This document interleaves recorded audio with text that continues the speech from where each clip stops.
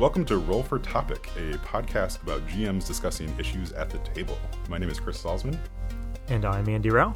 And we are joined this week by Matt Wilson. Hi, how's it going, folks?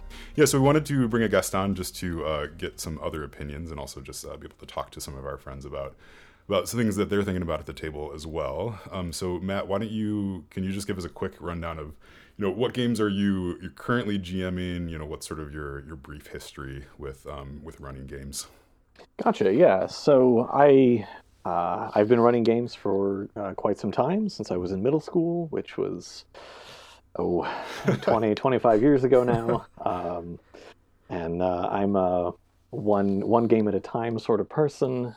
Currently, I am in towards the later stages of a long running 7th Sea Second Edition campaign that Chris actually is a player in. Yes.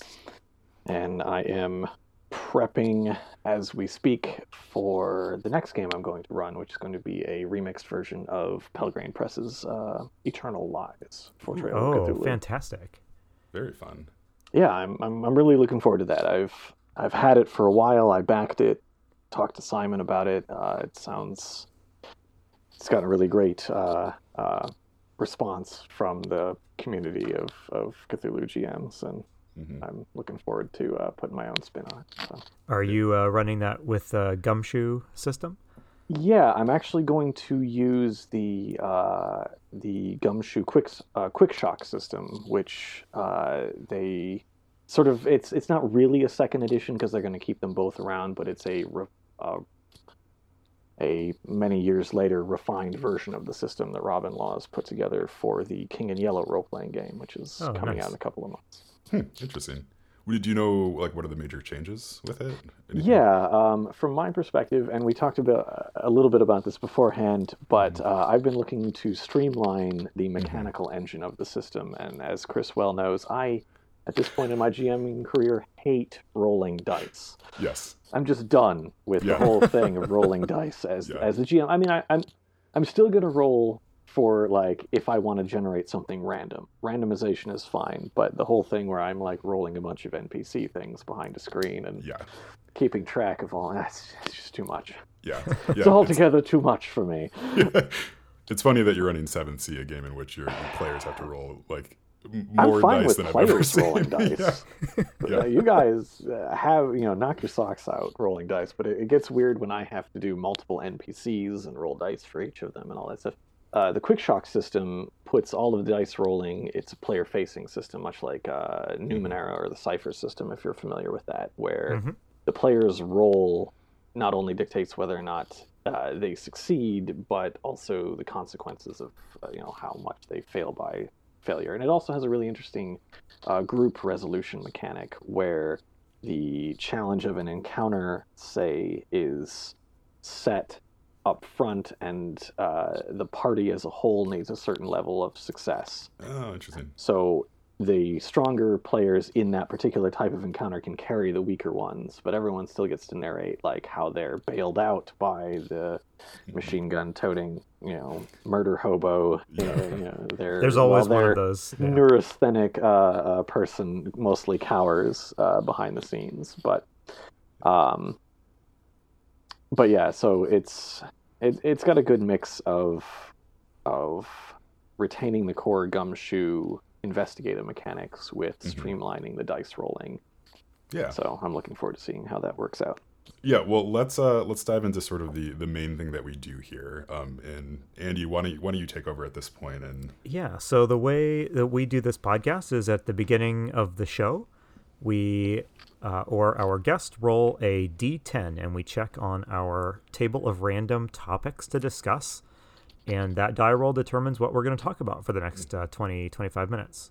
All right. So Matt, if you have a D10, I'm going to need a straight up D10 roll from you, no modifiers. All right. Well, as a 7th CGM, I have a profound amount of D10. Yes. I have selected my favorite crystalline purple and blue one here. Excellent. So I have rolled a 6. Six. What manner of topic is a 6? Oh, my friends, the topic you've just chosen is how do you use DM screens?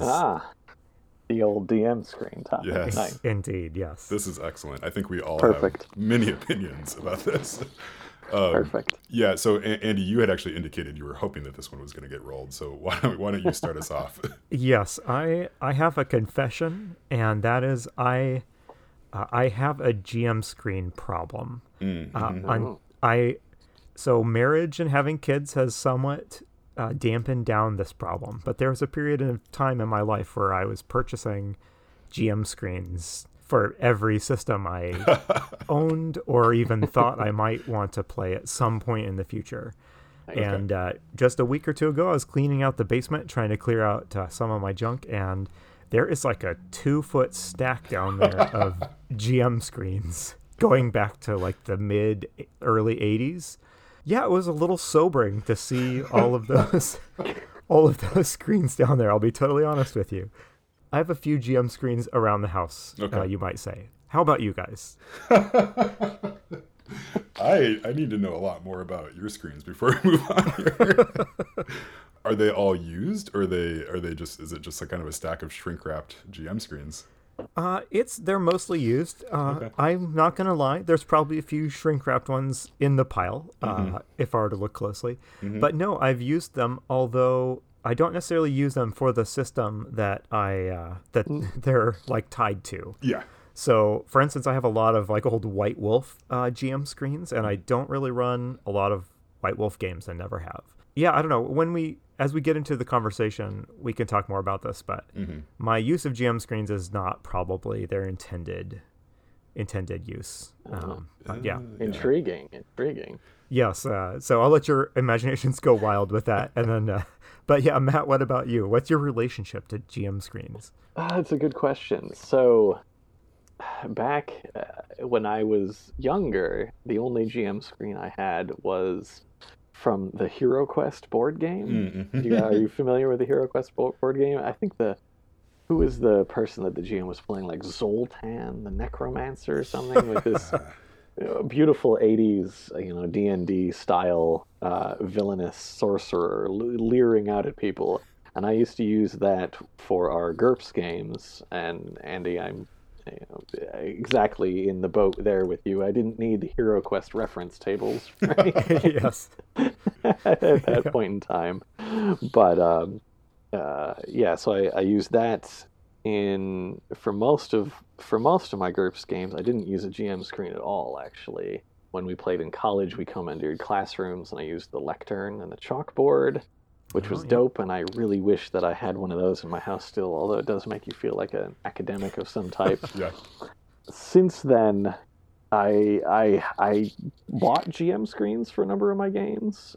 So I have GM screens for like Call of Cthulhu, Trail of Cthulhu, the old 7th Sea, other stuff. But I found myself constantly frustrated with them. So I bought one of those plastic doodads, and I wish I remembered the name of the company. So like a customizable GM screen? Exactly. It's got pockets on both the inside and the outside, and that's actually what I use now when I use a GM screen. For the 7th Sea game, I have 7th Sea appropriate swashbuckling art on the outside and a custom inserts on the inside to remind myself of things that I find interesting. But one of the constant frustrations with them is that you don't often like what you need for your game isn't the same thing as what the general pool of people might need. So it's definitely an 80-20 thing, and frequently you're hoping to have at your fingertips the 20% stuff that you don't remember. What I'm looking for in a GM screen is to prevent me from having to stop the flow of things at the table and dive back into this 300-page book for an obscure rule or table or what does that dueling system let me do again? I've forgotten. So making my own with this sort of insert pocket inserts and pockets was quite helpful. Do you end up actually writing out sort of what appears on each of those screens, or do you find a pre-made resource? A mixture of both, actually. The internet is amazing. It's full of every kind of reference table or GM advice, from thousands and thousands of people who've done this before. So I pick and choose. Yeah. For Trail of Cthulhu, I mostly just had it for the art, honestly, and to like hide die rolls behind or whatever. So I would actually rotate between Call of Cthulhu and Trail of Cthulhu ones because it didn't matter what was on the inside there. It was mostly just to have the evocative art. But there's a lot of things to remember with 7th Sea. So for that, I have lists of encounters I could have, lists of names for a particular nationality where the players are, dueling styles, forever dueling styles are there. Yes. I noted, I think last session or 2 sessions ago, you actually didn't have your DM screen with you. Yeah, so was that an intentional choice or you just didn't?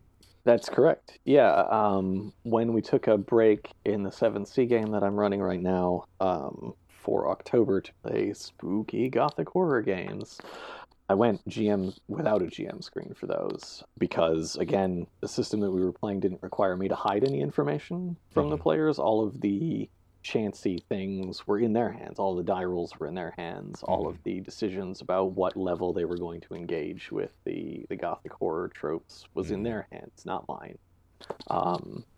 So I had map printouts that I spread out on the table, but otherwise I was just there to be the narrator. So what would you guys say is the most useful GM screen that you've ever used? And I guess you could count your kind of custom-made ones, but so tell us about the most useful one you guys have used and what made it so good. Yeah, I would say it's just the customizations that are useful, at least for me. So I mean, the 5e game I'm running, that's pretty much the only official GM screen I think I own. Yeah, and that like most of it is just sort of useless until I added a full page of just random names on there. Yeah, so then when all my players are just asking, like who that goblin was, then I can quickly come up with a backstory with a name. Then they still proceed to, kill or torture that goblin, but at least it had a name. Yeah, because it is like, I think when it's printed by a company, it's exactly what you said, Matt. Like, right, they're trying to give you enough general information that it can sort of be quasi-usable for everybody, but then it ends up just being not very usable for everybody, I think, unless it's the first time you're reading the information. One of the most useful GM screens I've ever owned did something that I don't really see done these days and haven't for quite a while. But eons ago, the old Top Secret SI role-playing game had this GM screen. And it was just your typical, like, late 80s flimsy cardboard screen. And I don't even know if it had art. It just had, like, terrible 80s, like, graphic design elements on it. But the thing that it did have is it had player-facing information. Oh. So it had, in that game, it was somewhat important that different like modifiers and procedures related to combat.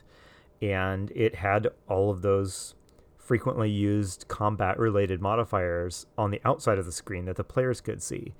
And I love that. I guess you could accomplish the same thing by giving players a cheat sheet or something in advance. But it was just nice having a reminder of the oft referenced rules on the outside of the screen for the players to see. When I read games like modern systems, like any modern system that has kind of a highly structured approach to its mechanics, like Apocalypse World Variants or Fate or something, such that you often feel the need to make a cheat sheet for your players, I think that would be like the ideal sort of thing to plaster on the front of a GM screen. Was the text on that like readable from a distance? I guess like how much information density was on the it wasn't a ton of information, and it's been a while since I've looked at it, but it was like a medium-sized font, so like sharp 13-year-old teenager boy eyes could read it okay. These days I probably would not find it all that usable. I mean, if you're sitting across a big table it wouldn't work, but we were all huddled around in a basement, in a creepy little circle of gaming, so it worked. Nice. Art is great for suggesting an atmosphere, but frequently, especially in a system where there are frequently asked questions, it would be good to have that displayed in some way, because cheat sheets are definitely something that I've struggled with knowing what the right level of information density is, and it's probably it's obviously a similar problem here. That's a great idea, though, because that's one thing you could do with a customizable GM screen is put reference information not just for you, but for the players on the other side. So that's something I should consider for sure. Yeah, I included a map of the game world on the outside of the GM screen for the 7th Sea stuff. But again, it does have that problem of it's a map, so frequently the players on that side of the table will like hunch over and squint at it a little bit, and I'll be like, right, I get it, the map's not big enough. Yeah. Yes. Oops. So why do you guys use GM screens, if you use GM screens? And it's okay to say that you don't. I use them because, at least in the D&D games that I'm running, they're often, going through a dungeon. So it's helpful for me to have sort of my notes on one side and then the visible map for them on the other. That said, a couple weeks ago, I forgot my screen. So I had to improvise real quickly just with like a folder, and I realized that, for the most part, you could kind of get by without it. But it is a nice effect too, I think, to be sitting at sort of the head of the table, and you have this wall in front of you where you are the grand master of the game. Like, there's something nice about the theatrics of that, I think, which sort of sets the tone at the table, whether or not you hold the GM in high regard or not, whatever. If you have that sort of separation between them and the player, it can help in some ways. Yeah, but it was interesting. It's like, even a folder was enough to sort of hide the information I needed to, and it worked out fine, and everybody still had fun. So it's like, it did make me start considering, do I actually need this thing at my table? How about you, Matt? I agree with Chris. They're useful for sure if you have hidden information as a part of your game. The fear of the unknown, right? Like, we don't know what's in this dungeon for sure. Or if you're running any sort of mystery or investigative game where you have your notes which spell out the mystery right in front of you, it is good to have a screen to conceal that sort of information. And if you are playing in a system where you need to be making rolls yourself to determine what impacts your players are having on NPCs or the NPCs are having on them, and you want to be able to cultivate an air of mystery and adventure around that, either for hardcore, you're really going to try and let the dice fall where they may, or if you're fudging things for dramatic effect, it's important to have that screen there, regardless of which approach you personally take to NPC rolls. Are you guys roll in the open GMs, or do you like to keep some of your rolls behind the screen? I do it 100% for dramatic effect. I will roll in the open if it's something that they. So the most recent time I did it was that they wanted to take a rest in a sort of dangerous location in which they shouldn't really have been taking time to roll out their camping supplies. So for that, I ended up just rolling kind of on a random wandering monster table on the table in front of the screen, and everybody sort of like hunched over and was watching that dice as it was bouncing around, and landing. So it was a really neat like dramatic effect thing. But for the most part, I just roll behind and sort of tell them, because I mean, like, when in D&D in particular, like, you can get really focused on what the number is on the die versus sort of what the narrative effect is. The more you can kind of remove people just seeing numbers adding up and equaling things on a table, I think the better. Yeah, I'm a 100% behind the screen roller.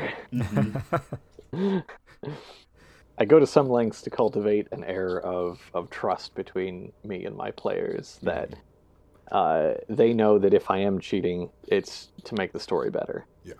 Nobody's going to die in a random wandering monster encounter in my game. If they do die, it will be because they've told me ahead of time they want their character to die. And it will be during a big dramatic scene in the story. Because I view my role as I'm facilitating a story that will become better if the people telling the story don't know where it's going and what they're up against at the outset. So I guess that puts me firmly in one of those new age narrativist role-playing game camps, which is fine. But I've kind of always been there, and I've always done the roles in secret, and I've always done this, even though my players for a very long time were convinced I was trying to kill them at every turn, frequently because they died. Because in stories, characters die. sacrifices are made. I've started moving away as a lifelong roll behind the screen person. I've been trying to at least moderate that tendency a little bit and start rolling a little more out in front of the players. There's a lot of, you've brought up a number of the issues that can happen, especially in a game like D&D where you're rolling everything out in front of the players. But what I found happening was if I rolled something like if I was rolling behind the screen for monsters and they fumbled or something like that, I was finding the need to like prove to the players that I had really rolled. It was such a dramatic roll, and it was so wonderfully in the favor of the characters that I found myself needing to prove to them by showing them the die roll. So I would lift up my screen and show them. And at some point I was like, if I am getting a kick out of that like charge of seeing me roll a 1 for the ogre, I should just do that out in the open and we can all appreciate it without any suspicion that I've fudged that roll for the players. Yeah, I'm getting so off topic, but whatever. Do you fudge rolls, Andy? I do fudge rolls. Okay. I do fudge rolls. It tends to be damage related rolls. Yeah. And I try to keep an eye. I'm not completely like loosey goosey, like only the story matters. But I do tend in that direction. And so I try to keep an eye on like character hit points and things like that. And if a goblin rolls some crazy amount of damage or stuff, I might rein that back in a little bit to keep the narrative from getting derailed by something. But I don't know. I guess I do a small amount of fudging. How about you guys? I do a fair amount, but mostly in aggregate. Sort of what I was alluding to before we started to record. I'm weary of doing a lot of die rolls for like if I've got for dramatic purposes, say there are 14 goblins, right? Yeah. Like I'm just not gonna roll 14 dice. It's too many dice. So I'll roll a couple of sets of dice for they'll be broken up narratively. The fighters taking on 6 of them. The cleric is out there on the front lines of taking on more. I'll group an average rolls based on what I think the dice have told me about the general direction of that, and that's one reason why I have continued to look at systems where the GM just doesn't do any rolling. Puts that roll in the hands of the players. That way it's out in the open. And those systems tend to give players tools to mitigate catastrophic failure on their own. If you were playing a system like that, would you use a GM screen for its theatrical effect or for the art inspirational effect? Yeah, that's it. If there's hidden information, I would certainly want one, especially in the early going. I think to have, I would like to have some representational or inspirational art out there, whether or not it's just on the table, as I did for the Gothic horror stuff, or on the front of the GM screen. Either way is fine. And if it's any sort of mystery game, then there definitely needs to be some hidden information, some concealed area for me to like shuffle through the props or the story outline, even in a system where all the roles are player facing. So guys, I feel a need to pause here because one thing that's interesting about GM screens, I think, is that they are like a tool that has improved like over the decades. And I think it's interesting if you look back at like the early GM screens were like literally just like cardstock, like paper. And at some point in the 80s or whenever, that paper got thicker enough that it could stand up. But I don't know if you guys remember. I mean, I would have to, a lot of those early GM screens, you'd have to prop them up with like, Mountain Dew cans or something to keep them from toppling over because they were just flimsy. They were flimsy. And sometime in like around the turn of the century, some genius started this trend of GM screens with like this thicker cardboard, whatever the substance is.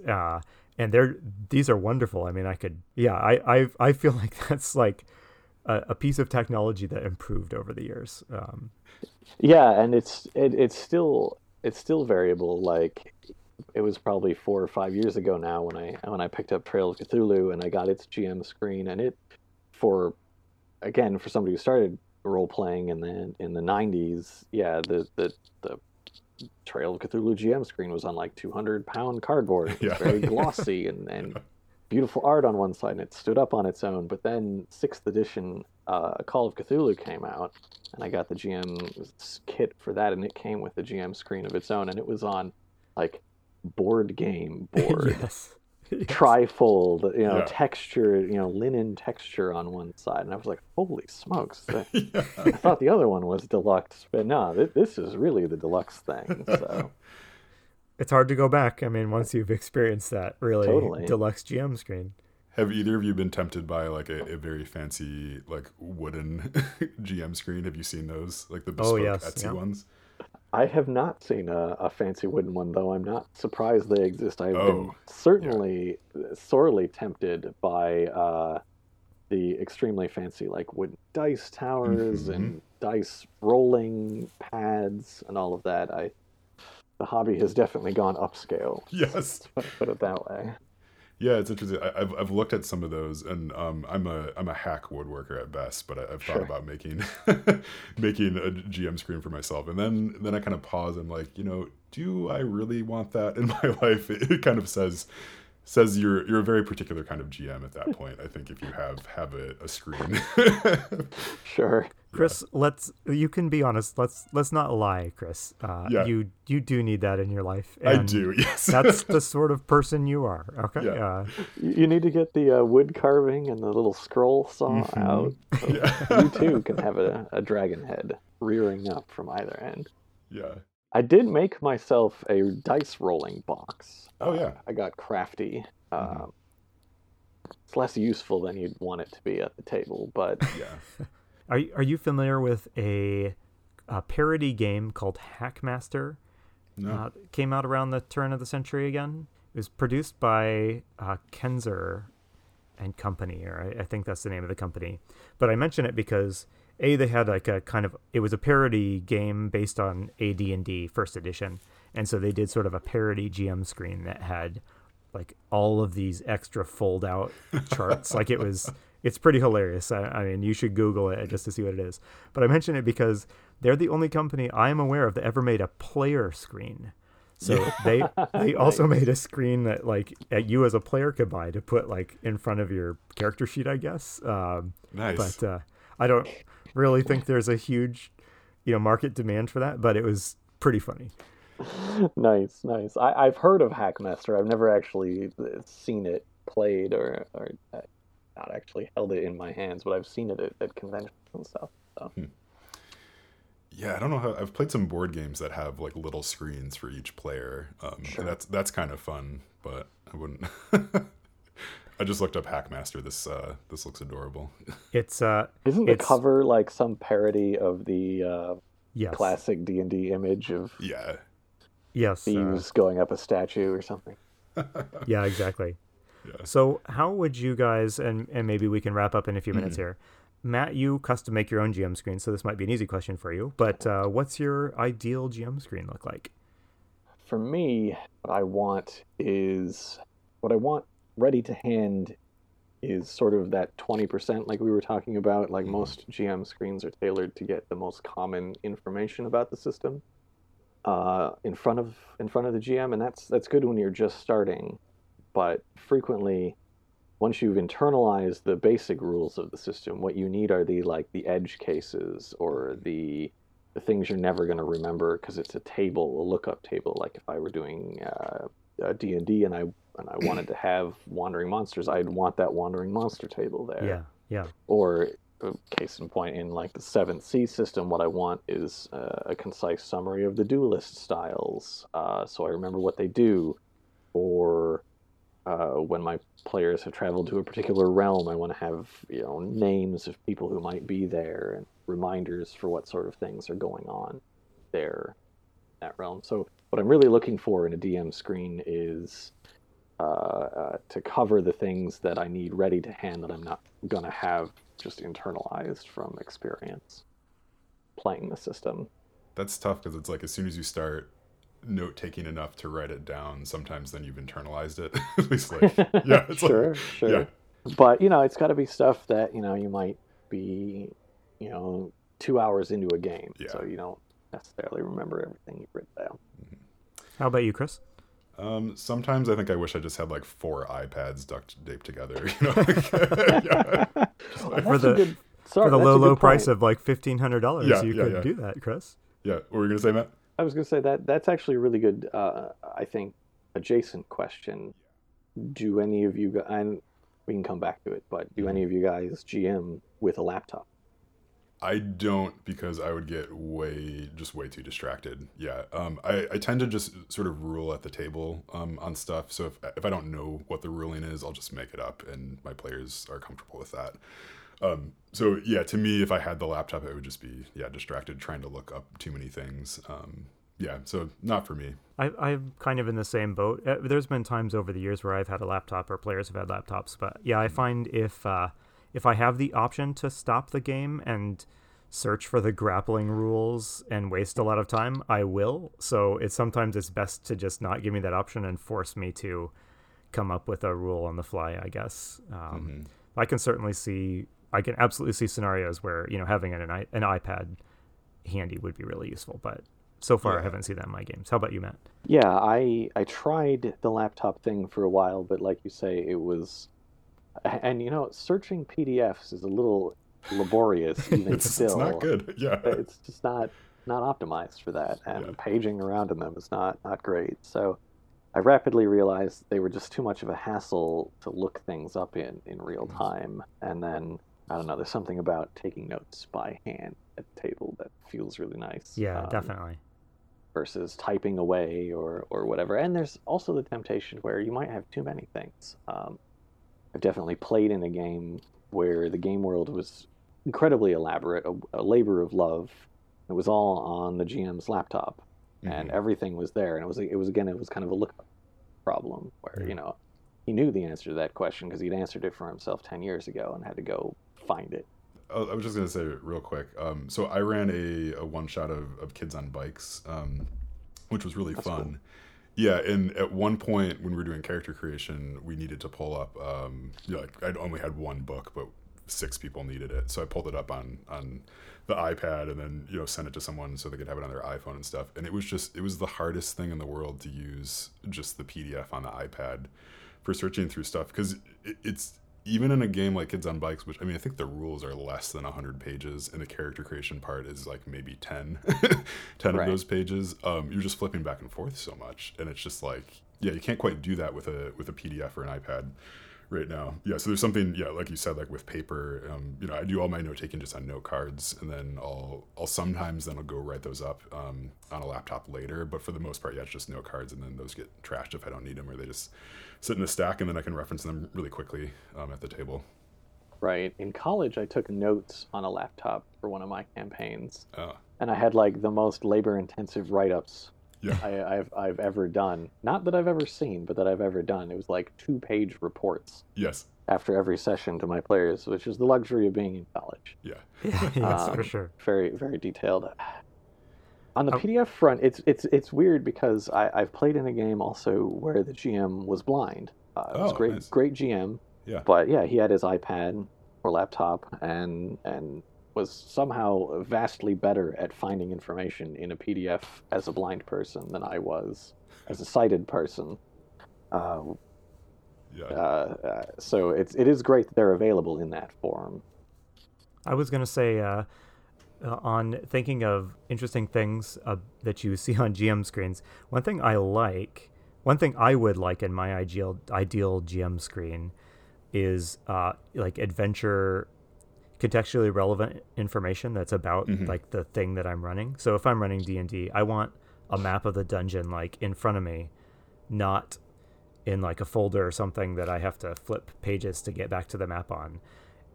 And in early first edition Dungeons and Dragons modules, often the cover was detachable and you could use it as a GM screen, and it would have a map of the dungeon that module was centered around right there. So that GM screen was really only relevant to the one adventure, but you would use it with that adventure.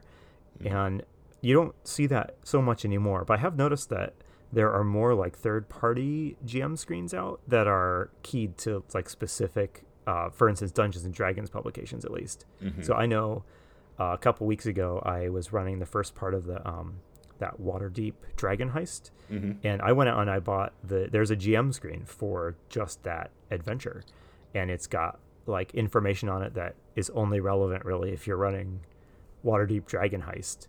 But it was kind of neat. It had some like art that was super specific to the adventure on the front, and on the back it had random tables and stuff that were specifically keyed to work with Dragon Heist and not some other adventure. So on the one hand, it was kind of like $15 that I can only use for this one adventure, but it was kind of neat, and it reminded me of those old GM screens that were specifically focused on an adventure.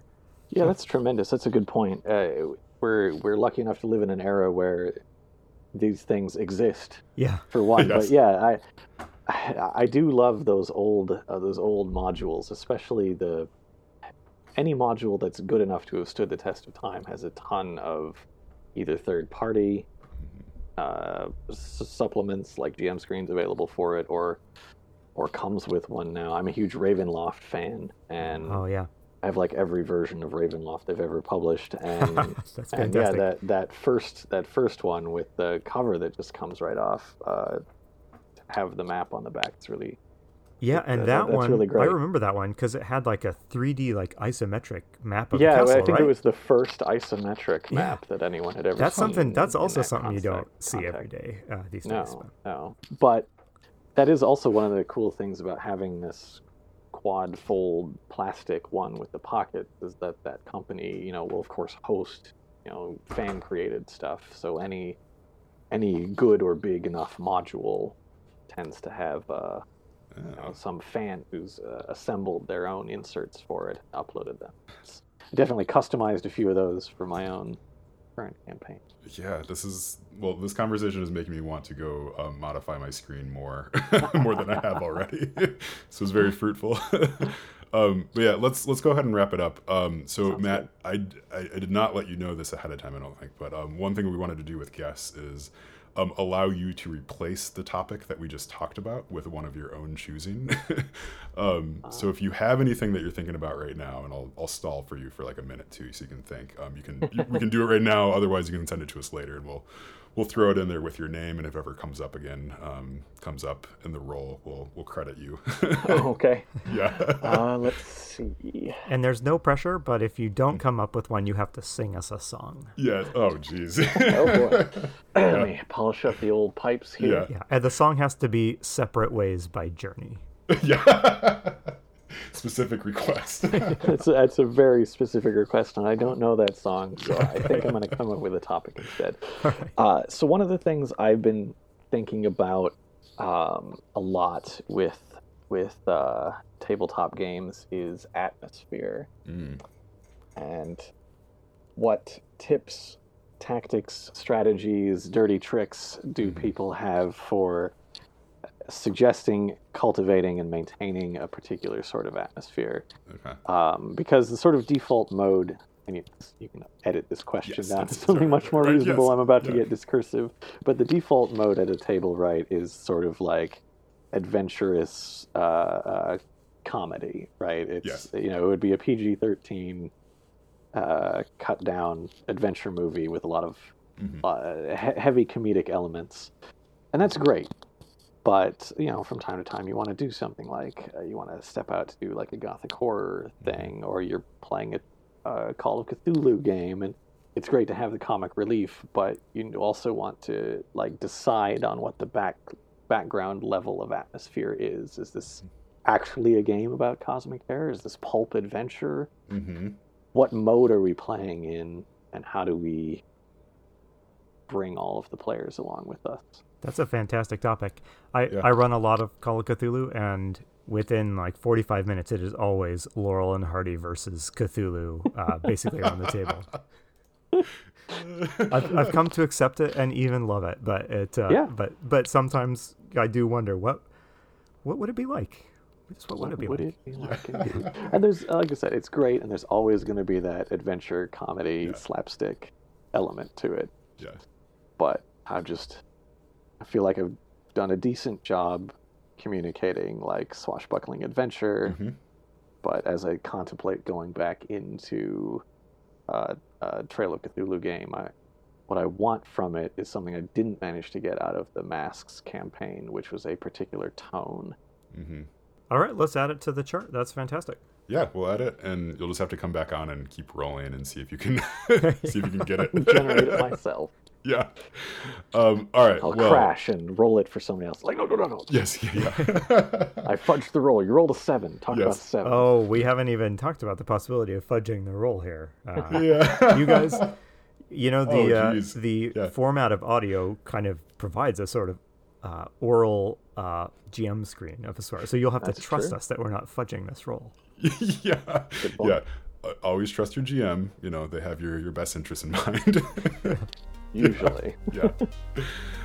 Okay, well, this has been Roll for Topic. Matt, thank you so much for joining us. This was super great. And if we keep doing this, I hope we can come back on again sometime. Sure thing. It's been great to talk to you. I like talking about tabletop games.